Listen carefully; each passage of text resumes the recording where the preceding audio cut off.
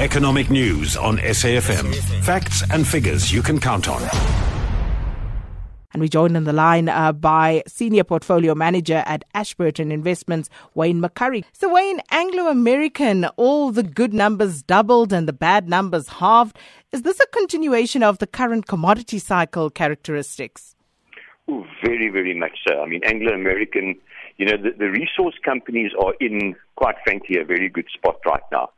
They had such a fright 2 years ago with cash flows and profits that they stopped spending money, and in the last 2 years, the prices of what they sell has gone up enormously. So Anglo American, profits doubled, dividends doubled, and the debt halved. I mean, literally, the company 2 years ago, people were worried that it might go bankrupt, and in fact, it cut its dividend. Now I think it's got more money than what it's ever had, so they paid out a very healthy dividend, and you sincerely hope that this carries on, and it's the same for all the commodity companies, unfortunately, except for platinum and gold. They aren't in quite as good a position as let's call it the big mining houses, the diversified mining houses. Well, Spur, I think, would wish for such a set of results. Their results not so good, Wayne. Is this indicative of the South African consumer environment, though? Look, they did mention a lot about the poor consumer environment, the same as every consumer company is doing at the moment. But also understand they had that incident at one of their Spur ranches, and I think the turnover in the actual Spur, the main brand, was down quite significantly during the first part of this reporting period. In the second part, it picked up a little bit.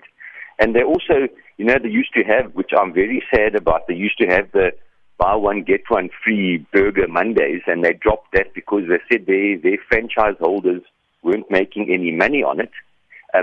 Two of their other brands, which is RocoMamas and their new steak brand called Hussars, actually did incredibly well. So certainly some parts of their business, unfortunately, this big part is struggling a bit, but two of their new operations are actually doing very, very well. But of course, given the revival in our economy in the last couple of months and looking forward to a continued revival this year, they should actually do quite well going forward.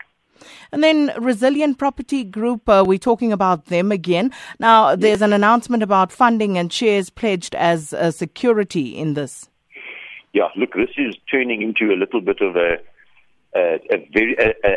similar type of story to what's happened to a lot of people over Steinhoff. They've obviously given Resilient and Resilient Group shares to a trust to borrow money for, I think, a black empowerment scheme. And now the banks that lent him the money saying, hang on a second, your shares have fallen so much, we want more security, or you must put up more assets, or you must repay the debt. So they announced yesterday on the Stock Exchange News Service that they're going to have to go into negotiation with the trust and with the bankers to the trust to try and sort this out and push the shares down 10% again. So these shares I think they've more than halved now. They've fallen more than 50% since their peak not that long ago. So unfortunately, the troubles for Resilient and the Resilient Group are continuing. Well, we'll leave it there for today. Thanks so much, Wayne McCurry, our Senior Portfolio Manager at Ashburton Investments. Sakina Kamwendo on SAFM.